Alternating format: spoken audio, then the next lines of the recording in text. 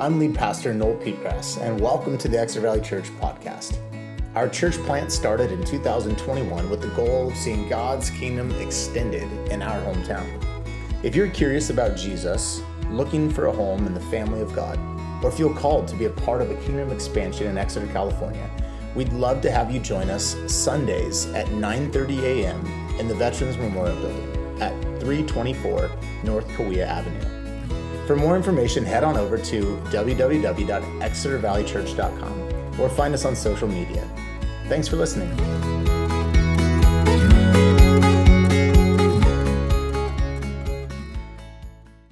When I was a kid, I played a game with my brother called Say Mercy. Anybody ever play that game with friends growing up where you grab hands, squeeze and twist each other, trying to hurt each other really badly until finally someone could not take it anymore and had to yell, "Mercy, mercy."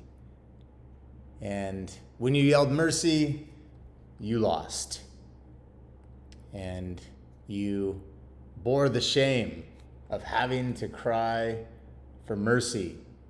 And obviously, this game is a bit of a pride contest, right? I doubt that many of you women played this game. Probably was more of a young man's game, but my brother would take it to me. And I remember the feeling of shame that would come over me when I had to say mercy. Definitely didn't make me feel very manly. And the idea this morning is that we walk into this idea of mercy with some shame. It's not very manly to have to ask for mercy. It puts us in a humbling position, doesn't it? So what is mercy? Let's take a look at what mercy actually is. By definition, mercy is the compassion or forgiveness shown towards someone whom it is within one's power to punish or harm. The dominant person in the game that I just described has the power to punish the weaker person. But as the rules of the game go, when mercy is asked for, mercy is given. And that is what mercy is. It's to show compassion towards someone who is unworthy of it, who has not deserved it. Now, mercy is actually a withholding. It's not an act of commission, it's an act of omission. It's an omission of wrath. And the passage that we've come to today is about two men who recognize Jesus as Lord, not just as a master, or as a Greek word literally means a sir, to be honored, but the literal Messiah, the Son of David. And these men show us they know who Jesus is by crying out for mercy. Why? Because Jesus is a merciful Lord.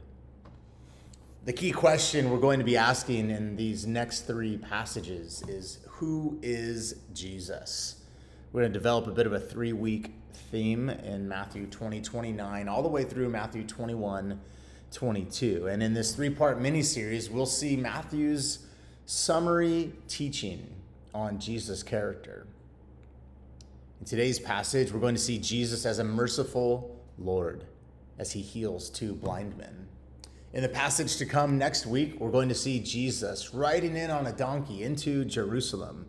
And we'll see him in this passage as a modest king. And then finally, July 30th, once we come back from our house-to-house gatherings, Danny Bartlett will be here to share with us and show us how Jesus, through his cleansing of the temple and his cursing of the fig tree, is a mighty prophet. Now, you may recognize or have a sense of familiarity with today's passage because there's a similar story in Matthew chapter 9 where Jesus also heals two blind men who cry out to Jesus, calling him the Son of David. There's also a couple cross references in Mark 10, 46 through 52, and Luke 18, 35 through 43. We see a very similar story to today's story taking place, except in those gospel accounts, there's only one blind man.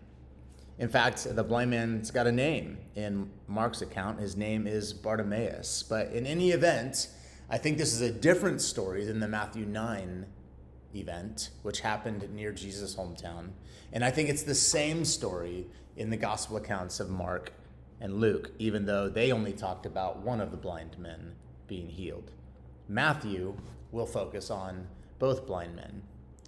So Jesus has been headed towards Jerusalem from the Galilee area, and as we know, because he's told us now 3 times, he's going to Jerusalem to suffer and to die at the hands of the religious leaders. His route, however, is a tad different than you might expect. And if you can see the map behind me, you'll notice that Jesus did not take the straightest path from point A, Galilee area, to point B, the Jerusalem area.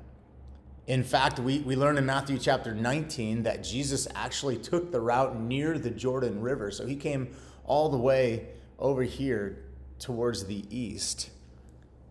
As he traveled down the Jordan River, he came to Jericho, which, if you remember the story of the Israelites being led towards the promised land, Jericho was the site of their first battle, a battle in which they did not use weapons. Their weapon, in fact, was a melody as they sang and prayed around the walls for 7 days before the city was delivered into their hands. So Jesus is on his own pilgrimage to a promised land of sorts, just like the people of Israel centuries before. But Jesus' promised land, or the promised land that he's headed towards, is a different type of promised land. In fact, it's not a place. It's a person. The person of Jesus is our new promised land. It's not a path to an earthly reign, rather a path to an eternal resurrection. And in any event, we pick up our story today with Jesus leaving Jericho on his journey to Jerusalem. Verse 29 says, "As Jesus and his disciples were leaving Jericho, a large crowd followed him." Notice the phrasing here, a large crowd followed him. This is typical Jesus. Large crowds seem to always be following him. Interesting, though, to contrast the idea that here we see large crowds following him. Before Jerusalem, the crowds were large. But after Jerusalem and his death, the crowds are going to get very small. So verse 30, it says, 2 blind men were sitting by the roadside. And when they had heard that Jesus was going by, they shouted, "Lord, Son of David, have mercy on us." A few things I wanted to point out early on about these blind men who see. Notice the irony. Blind men who see. It's the blind in this story who truly recognize who Jesus is. They recognize him as Lord. They recognize him as Son of David. 2 really important titles. These blind men are social outcasts. That's why they're not in the city. They're outside the city. They're outsiders. So who knows why these men are blind? It might be because of another disease that they have, but in this time and place, the blind were sent outside the city. And as we've been learning, it's often outsiders like these blind men who Jesus makes insiders in God's kingdom. I think it's both an encouragement to those of us who feel like we're on the outside and a warning to those of us who feel like we're on the inside. In Jesus' kingdom, it would seem that the outsiders are brought in by faith. these blind men demonstrate great faith. They say, what do they say? They say, Lord, Son of David, have mercy on us. Their words are really important parts of this story. First of all, Lord. In Matthew, only believers call Jesus Lord. If you look at the gospel accounts in Mark and Luke, the word Jesus is actually used, but Matthew heard Lord. He wants his audience to hear Lord because he's representing the faith that lives in these two blind men. There's this Greek word used here. It looks like Kyrie Irving, but it's actually Kyrie. And there's another form of that word, Kyrios, which can mean sir. I think I already referenced that. So they're looking up to Jesus. They're recognizing a certain authority. And again, in Matthew, this word always intends that the reader would hear faith declared. The phrase is actually Kyrie eleison. Kyrie eleison. Lord, have mercy. These are really important words. You may have noticed, Son of David. Maybe you're thinking, what does it mean that Jesus is a son of David? I remember, I think it was our first Sunday as a church. We studied the genealogy of Jesus in Matthew. We had like a kid in my family who had COVID, and we literally had church on Zoom that morning. I remember everyone else was at the Stouts house. Anyways, we learned in that genealogy that the lineage of Jesus is really important, and Matthew would want the audience to be reminded that those who recognize Jesus rightly recognize that he's come from the royal line of David. Remember, Matthew was writing to a mostly Jewish audience, and he was trying to convince the Jews that Jesus was the Messiah that they'd been waiting for. Son of David.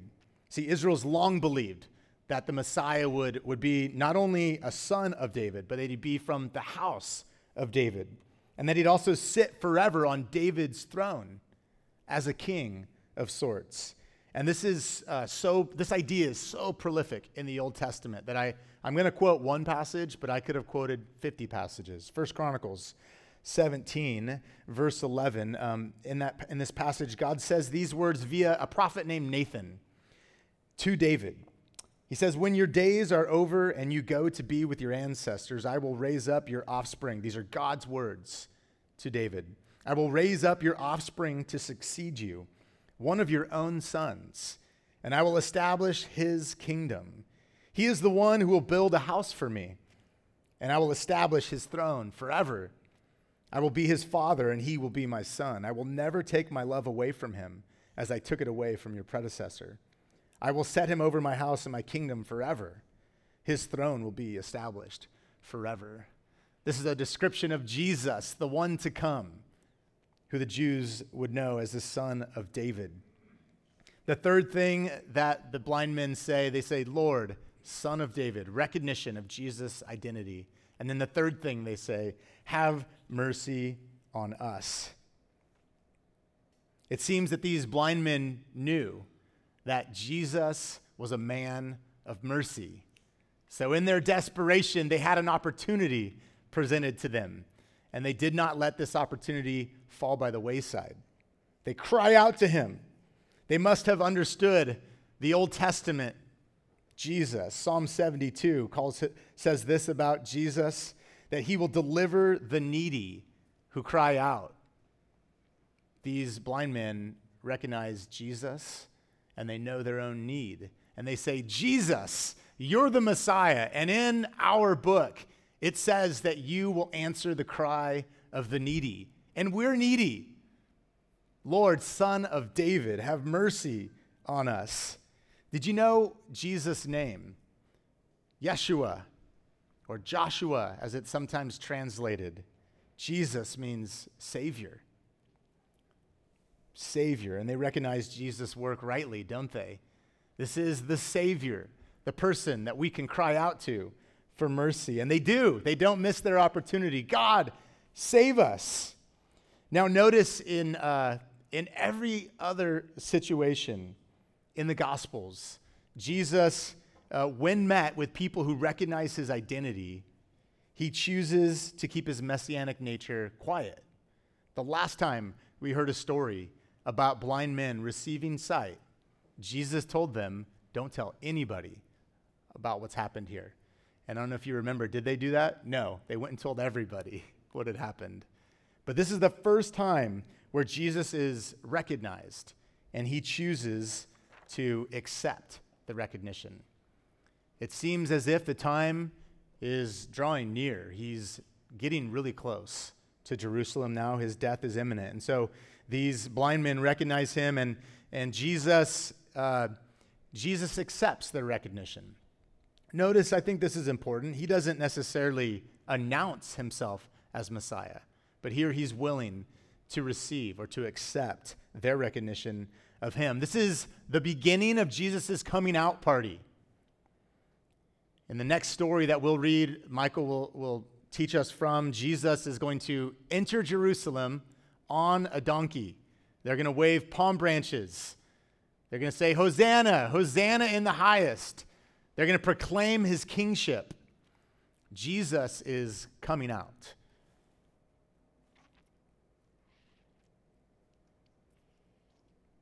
So the blind men see Jesus rightly, but the next characters in the story have a different reaction to Jesus. In verse 29, it said that a large crowd was following him as he left the city. And perhaps they've been mesmerized by his teaching and healing. I think we would be mesmerized by his teaching and his healing. And we know that's been the account. They've been in awe of him. His power has got them really captivated. But the crowd challenges these blind men who cry out to Jesus. Look at verse 31. The crowd rebuked them and told them to be quiet. But they shouted all the louder, Lord, Son of David, have mercy on us. The first thing we learn about the crowd is that the crowd of followers try to keep the blind men from Jesus. Isn't it odd? Why would they want to keep these men from Jesus? They've just seen Jesus teach and move in power. It made me wonder, are these actually true followers? Are they true disciples of Jesus? All we know is that they're a crowd. But I think if we're like humbly honest, we have to recognize that sometimes Christ followers are the greatest obstacle to outsiders. And it's humble, but it's probably true. And I don't know. I mean, I don't want to be naive to the possibility that these followers were acting as deterrents to others following Jesus. I don't want to be naive to the fact that sometimes we as Jesus followers are the church's biggest problem. And I don't point this out in order for us to deconstruct the entire church or to be overly church critical, but I do point this out that we would be church humble, that we would be honest with ourselves about our own ability to get in the way of outsiders coming to Jesus if we're not careful. And it begs the question, why do these followers act this way? What's behind the motive to get in the way? Why do you think they challenged these blind men who seem to be crying out, rightly recognizing Jesus and crying out for the right things? Mercy.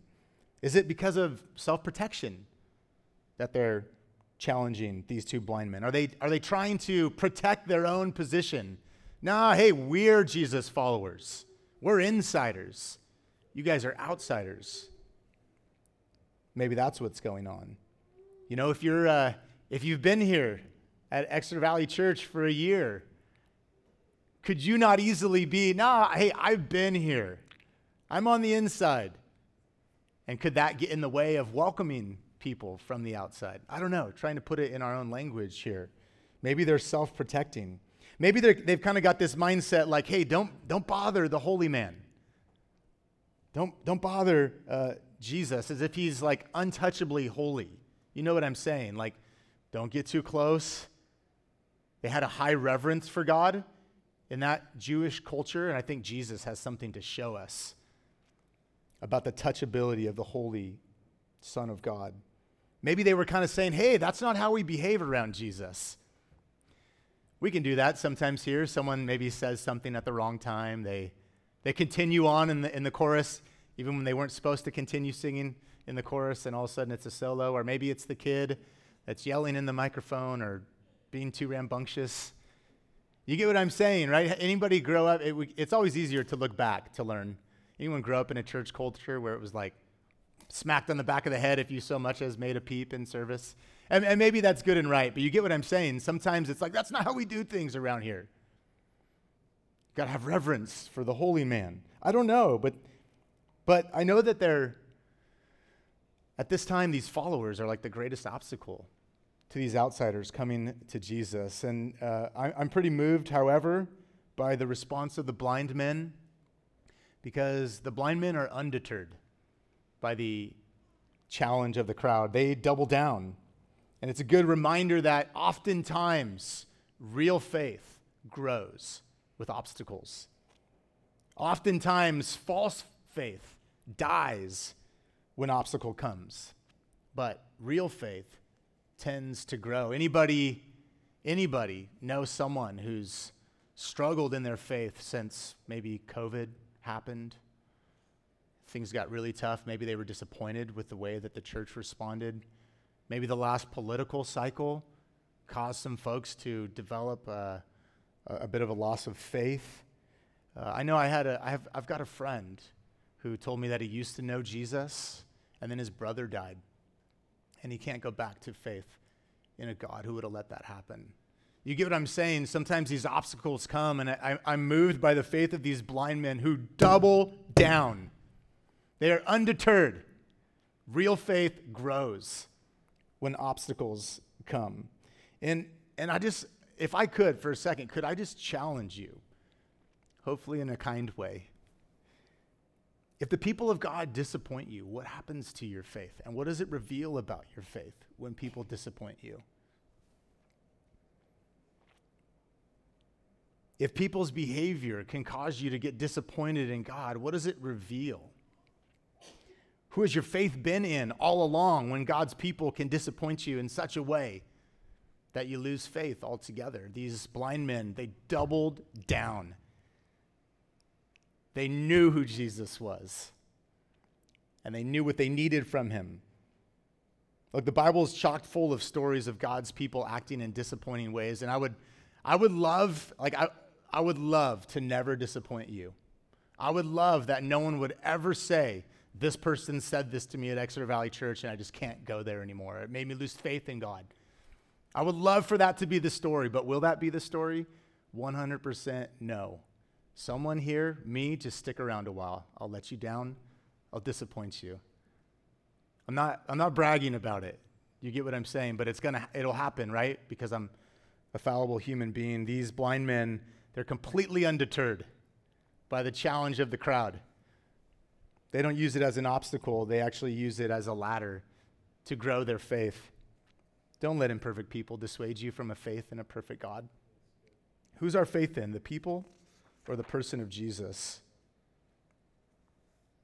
I kind of love this perspective of Jesus on the cross. We're kind of fast forwarding. What does Jesus say? He's hanging on the cross for all of our sin. And what does he say? Does he allow people's imperfection to get in the way of his relationship with his Father? No, he says, Father, forgive them.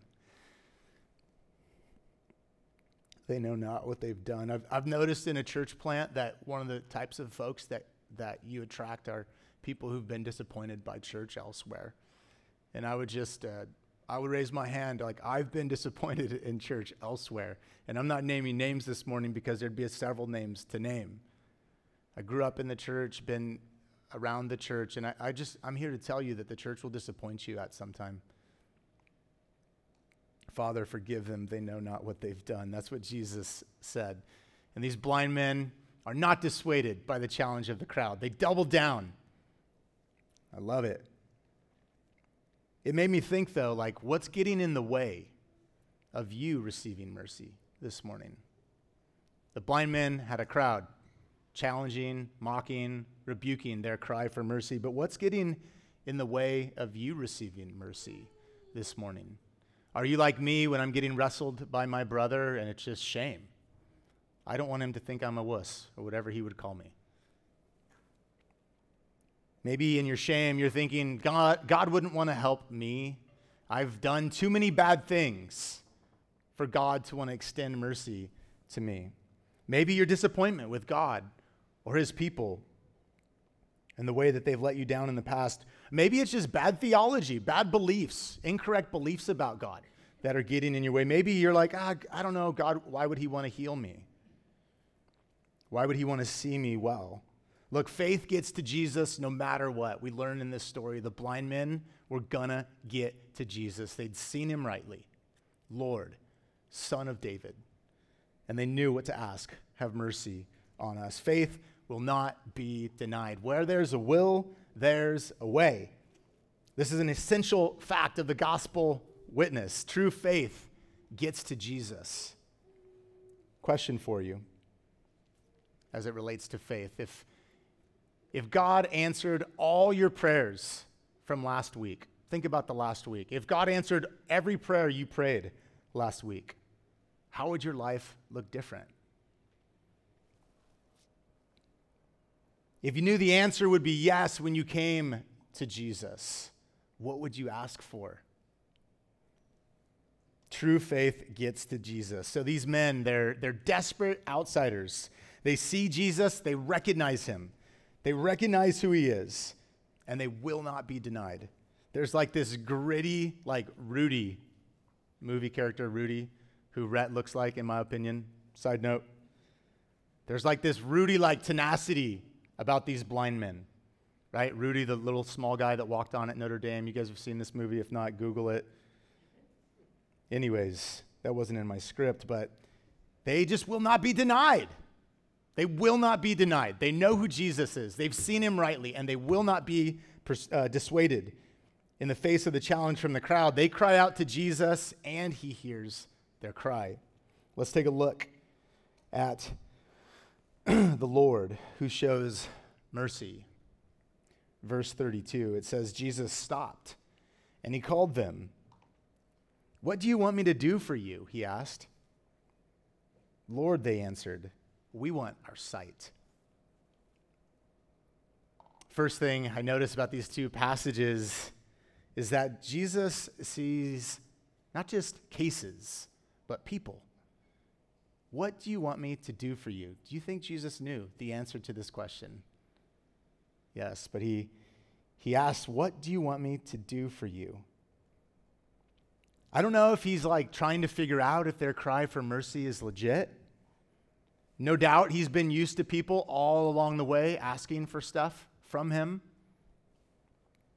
Maybe he's thinking, do they want money or do they want mercy? Do they want money or do they want healing? Which is it? I think Jesus is trying to see, do they trust him with their deepest need? He's testing them.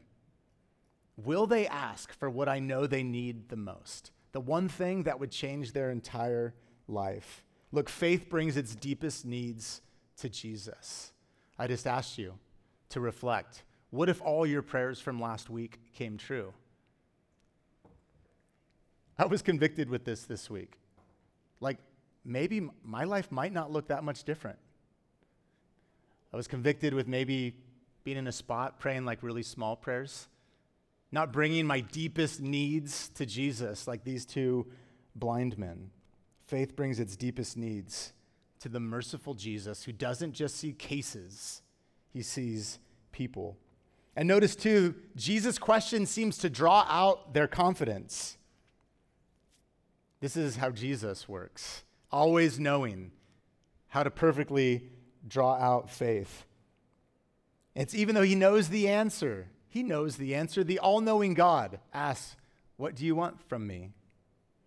But it's his compassionate question that seems to power or fuel their faith-filled request. And in their bold request, their faith is on full display. A commentator named Matthew Henry says that if they ask for alms, money, it shows that they see him as a common man. But if they ask him for mercy, it shows that they see him as the Messiah. How do you see Jesus, and how would I know it from the prayers that you pray? How do you see Jesus, and how would I know it from the prayers that you pray? What if you got everything you asked for last week?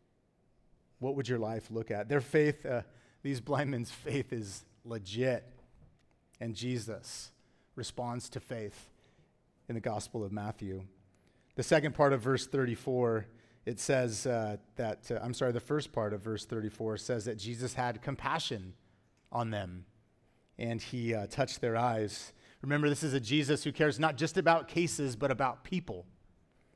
And he has compassion on them, and then he goes to touch their eyes. His compassion motivates his move toward them. And what does he do? Jesus touches them. Keep in mind the blind, the sick, the ill, the lepers, the outsiders were often considered untouchable. This is no small act. Jesus moves towards them in compassion. He gets really close. Remember, this is Emmanuel, the God who's come to be with us. Jesus, in his compassion, he moves close. He's not afraid to get dirty. He's not afraid to get what they've got. He moves really close. Evidently, he's a physical Messiah. His mercy, it would seem, has actual touch. And I'll just extend that to you this morning. Jesus isn't afraid to touch the parts of your life that feel too messy. He's not afraid to touch the parts of your life that need physical touch. Jesus is a toucher. I mean that in the right way. Jesus is a toucher. This is why when you show up at Exeter Valley Church, you're probably going to get a hug. We believe in appropriate physical affection, in part because I think this is Christ-like love, that he would come close and touch you. Have you heard stories about babies who don't get touched at a young age? Jesus comes close. He touches these men who have probably think they're too dirty, probably think they're untouchable. And touch matters, and people matter. And so Jesus touches people. And what happens when Jesus touches people? The climax of the story, verse 34, it says, immediately they received their sight and followed him. Immediately they received their sight and they followed him. His move towards them evidently makes them move towards him. Jesus is the author. He's the initiator of our faith. And Jesus' move towards these men has moved them towards him. He heals, and they follow. As we move towards response time this morning, I was working on this message this week, and it was just like, there were ways in which it was a great week in our house, but there were ways in which it was a difficult week in our house, and Megan in particular went through a difficult week, a difficult few days, and I was thinking about her as I was preparing this message. It seemed as if she needed mercy. It seemed as if she was in a spot to call out for mercy. And anyway, yesterday, Megan came to me and was like, I think I have something to share, an invitation to give. And I said, oh, that's funny because I've been thinking about you, which isn't abnormal, but I've been thinking about and visualizing actually you may be inviting us to receive mercy as a way of response. So I'm going to have Megan come up and finish my sermon this morning, and then Sean will come. So thanks, Meg. Like Noel said, this was a week for me, and it's maybe even been months and years.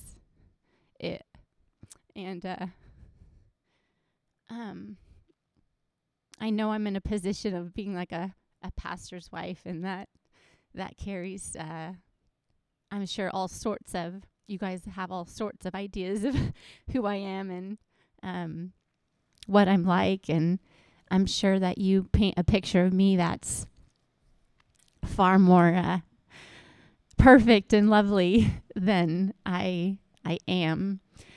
And this morning I just felt like I could draw you near by sharing my own weakness and my own need as these the way that these men likely felt. And so I'm not blind. I wasn't born blind, but since 18 or so, I have carried just depression, anxiety, and it's been a big part of my life. And so I can relate to the feeling of being on the outside, of actually of feeling shame and feeling unworthy, and having crowds, people tell me, like, you know, just feeling tired of being in this kind of a place, feeling more needy than I would like. And so feeling unwanted, and not feeling like I am worthy of community, like these men probably felt. Like, you know, they were pushed out of the community. They didn't have things to, you know, offer.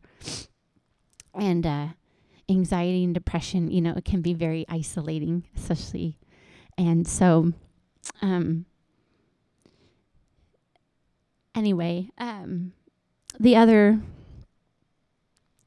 piece is just that these men, I guess what I wanted to say is that we are all just as needy as these men are or were. And in their, so they saw two things rightly, right? They saw themselves rightly, and they saw God rightly. And the way that they saw themselves rightly is that they saw that they were in need.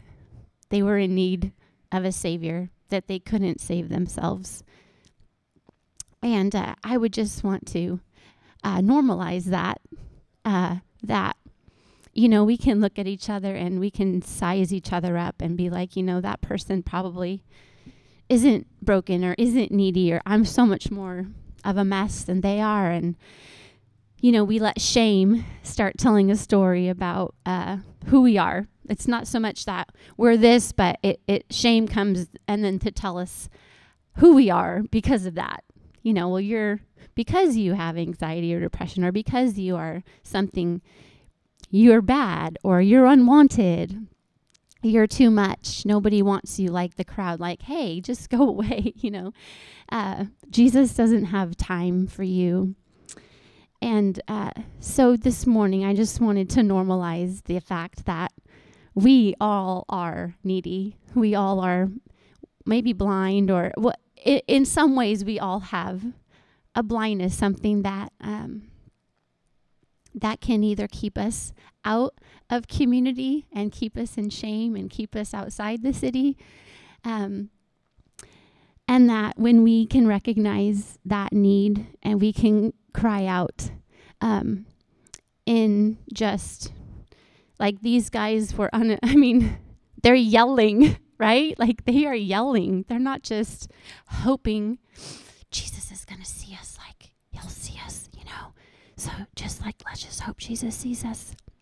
And sometimes we just hope someone will see us. And no, they're yelling at the top of their lungs like, Jesus, you know, I am so needy. Like, please, would you like come and have mercy on me?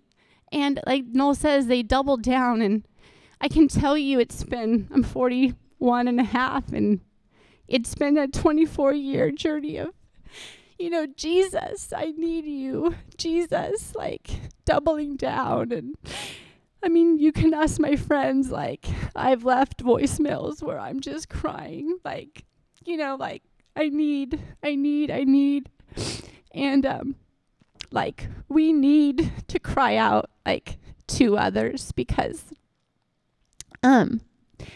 so I just want to invite you to cry out this morning with your need for Jesus.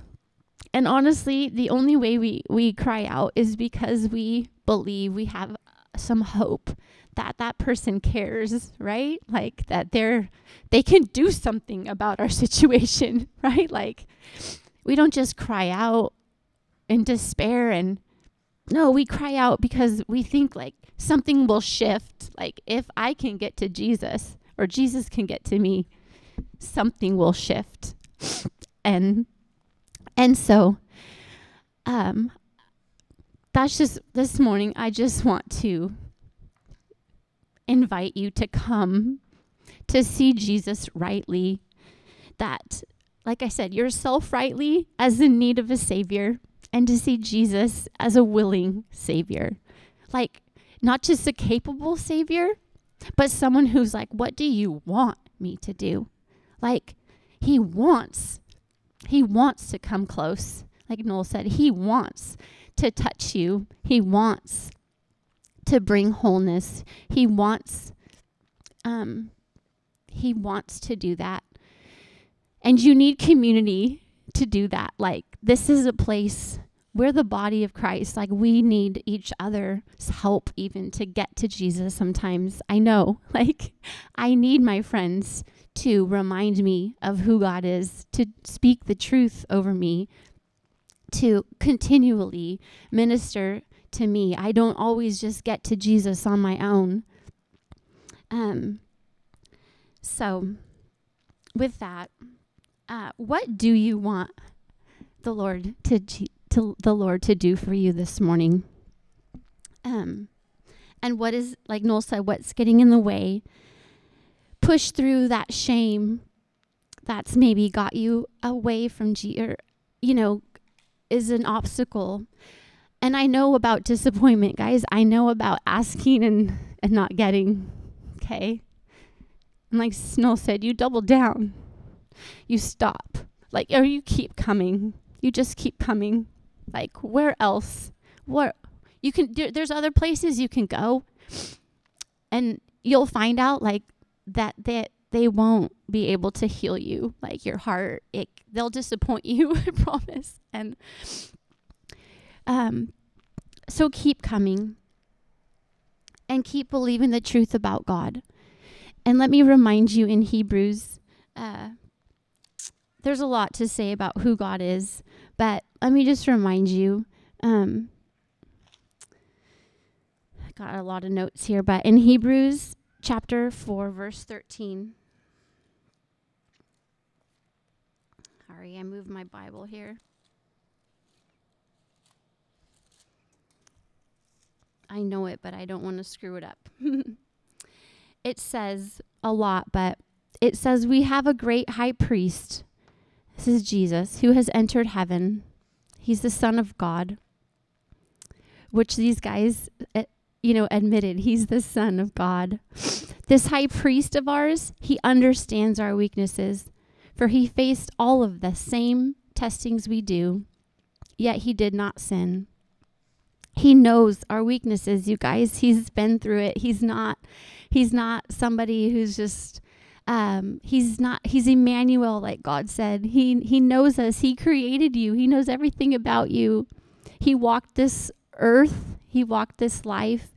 He was rejected. He was all of the things that we've experienced. He's experienced. And so, as a result, let us come boldly to the throne of our gracious God. There we will receive his mercy, and we will find grace to help us when we need it most. So I just invite you, this symbolically, yes, the bread and the cup is Jesus. Like he said, like in his last times with his disciples, this is my body broken for you. This is my blood poured out for you. Eat and drink in remembrance of me. And we remember how kind and compassionate Jesus was to give us his life, so that we could come back, get to the promised land. Like Noel said, like God is the promised land. Like it's him. He's who we want. It's his kingdom that Jesus inaugurated. Jesus made the way that we could get back to the promised land. So as you come this morning to drink, to eat and to drink, just pray that you would know this merciful high priest that made a way for you to come boldly to receive mercy in your time of need. And I just would invite you to come and ask for prayer, or like Noel said, just a hug.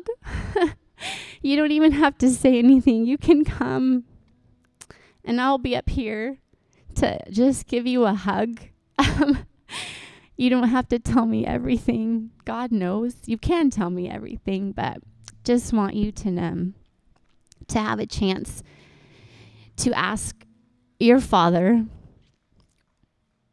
to cry out to him, to bring your need before him, and to let him touch you, to minister to you, to give you the mercy and the grace that you're so longing for. So come.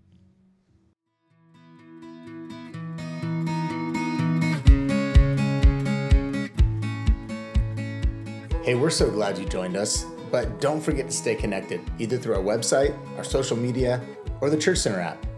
Or you know what? Better yet, come join us in person on a Sunday morning. See you soon.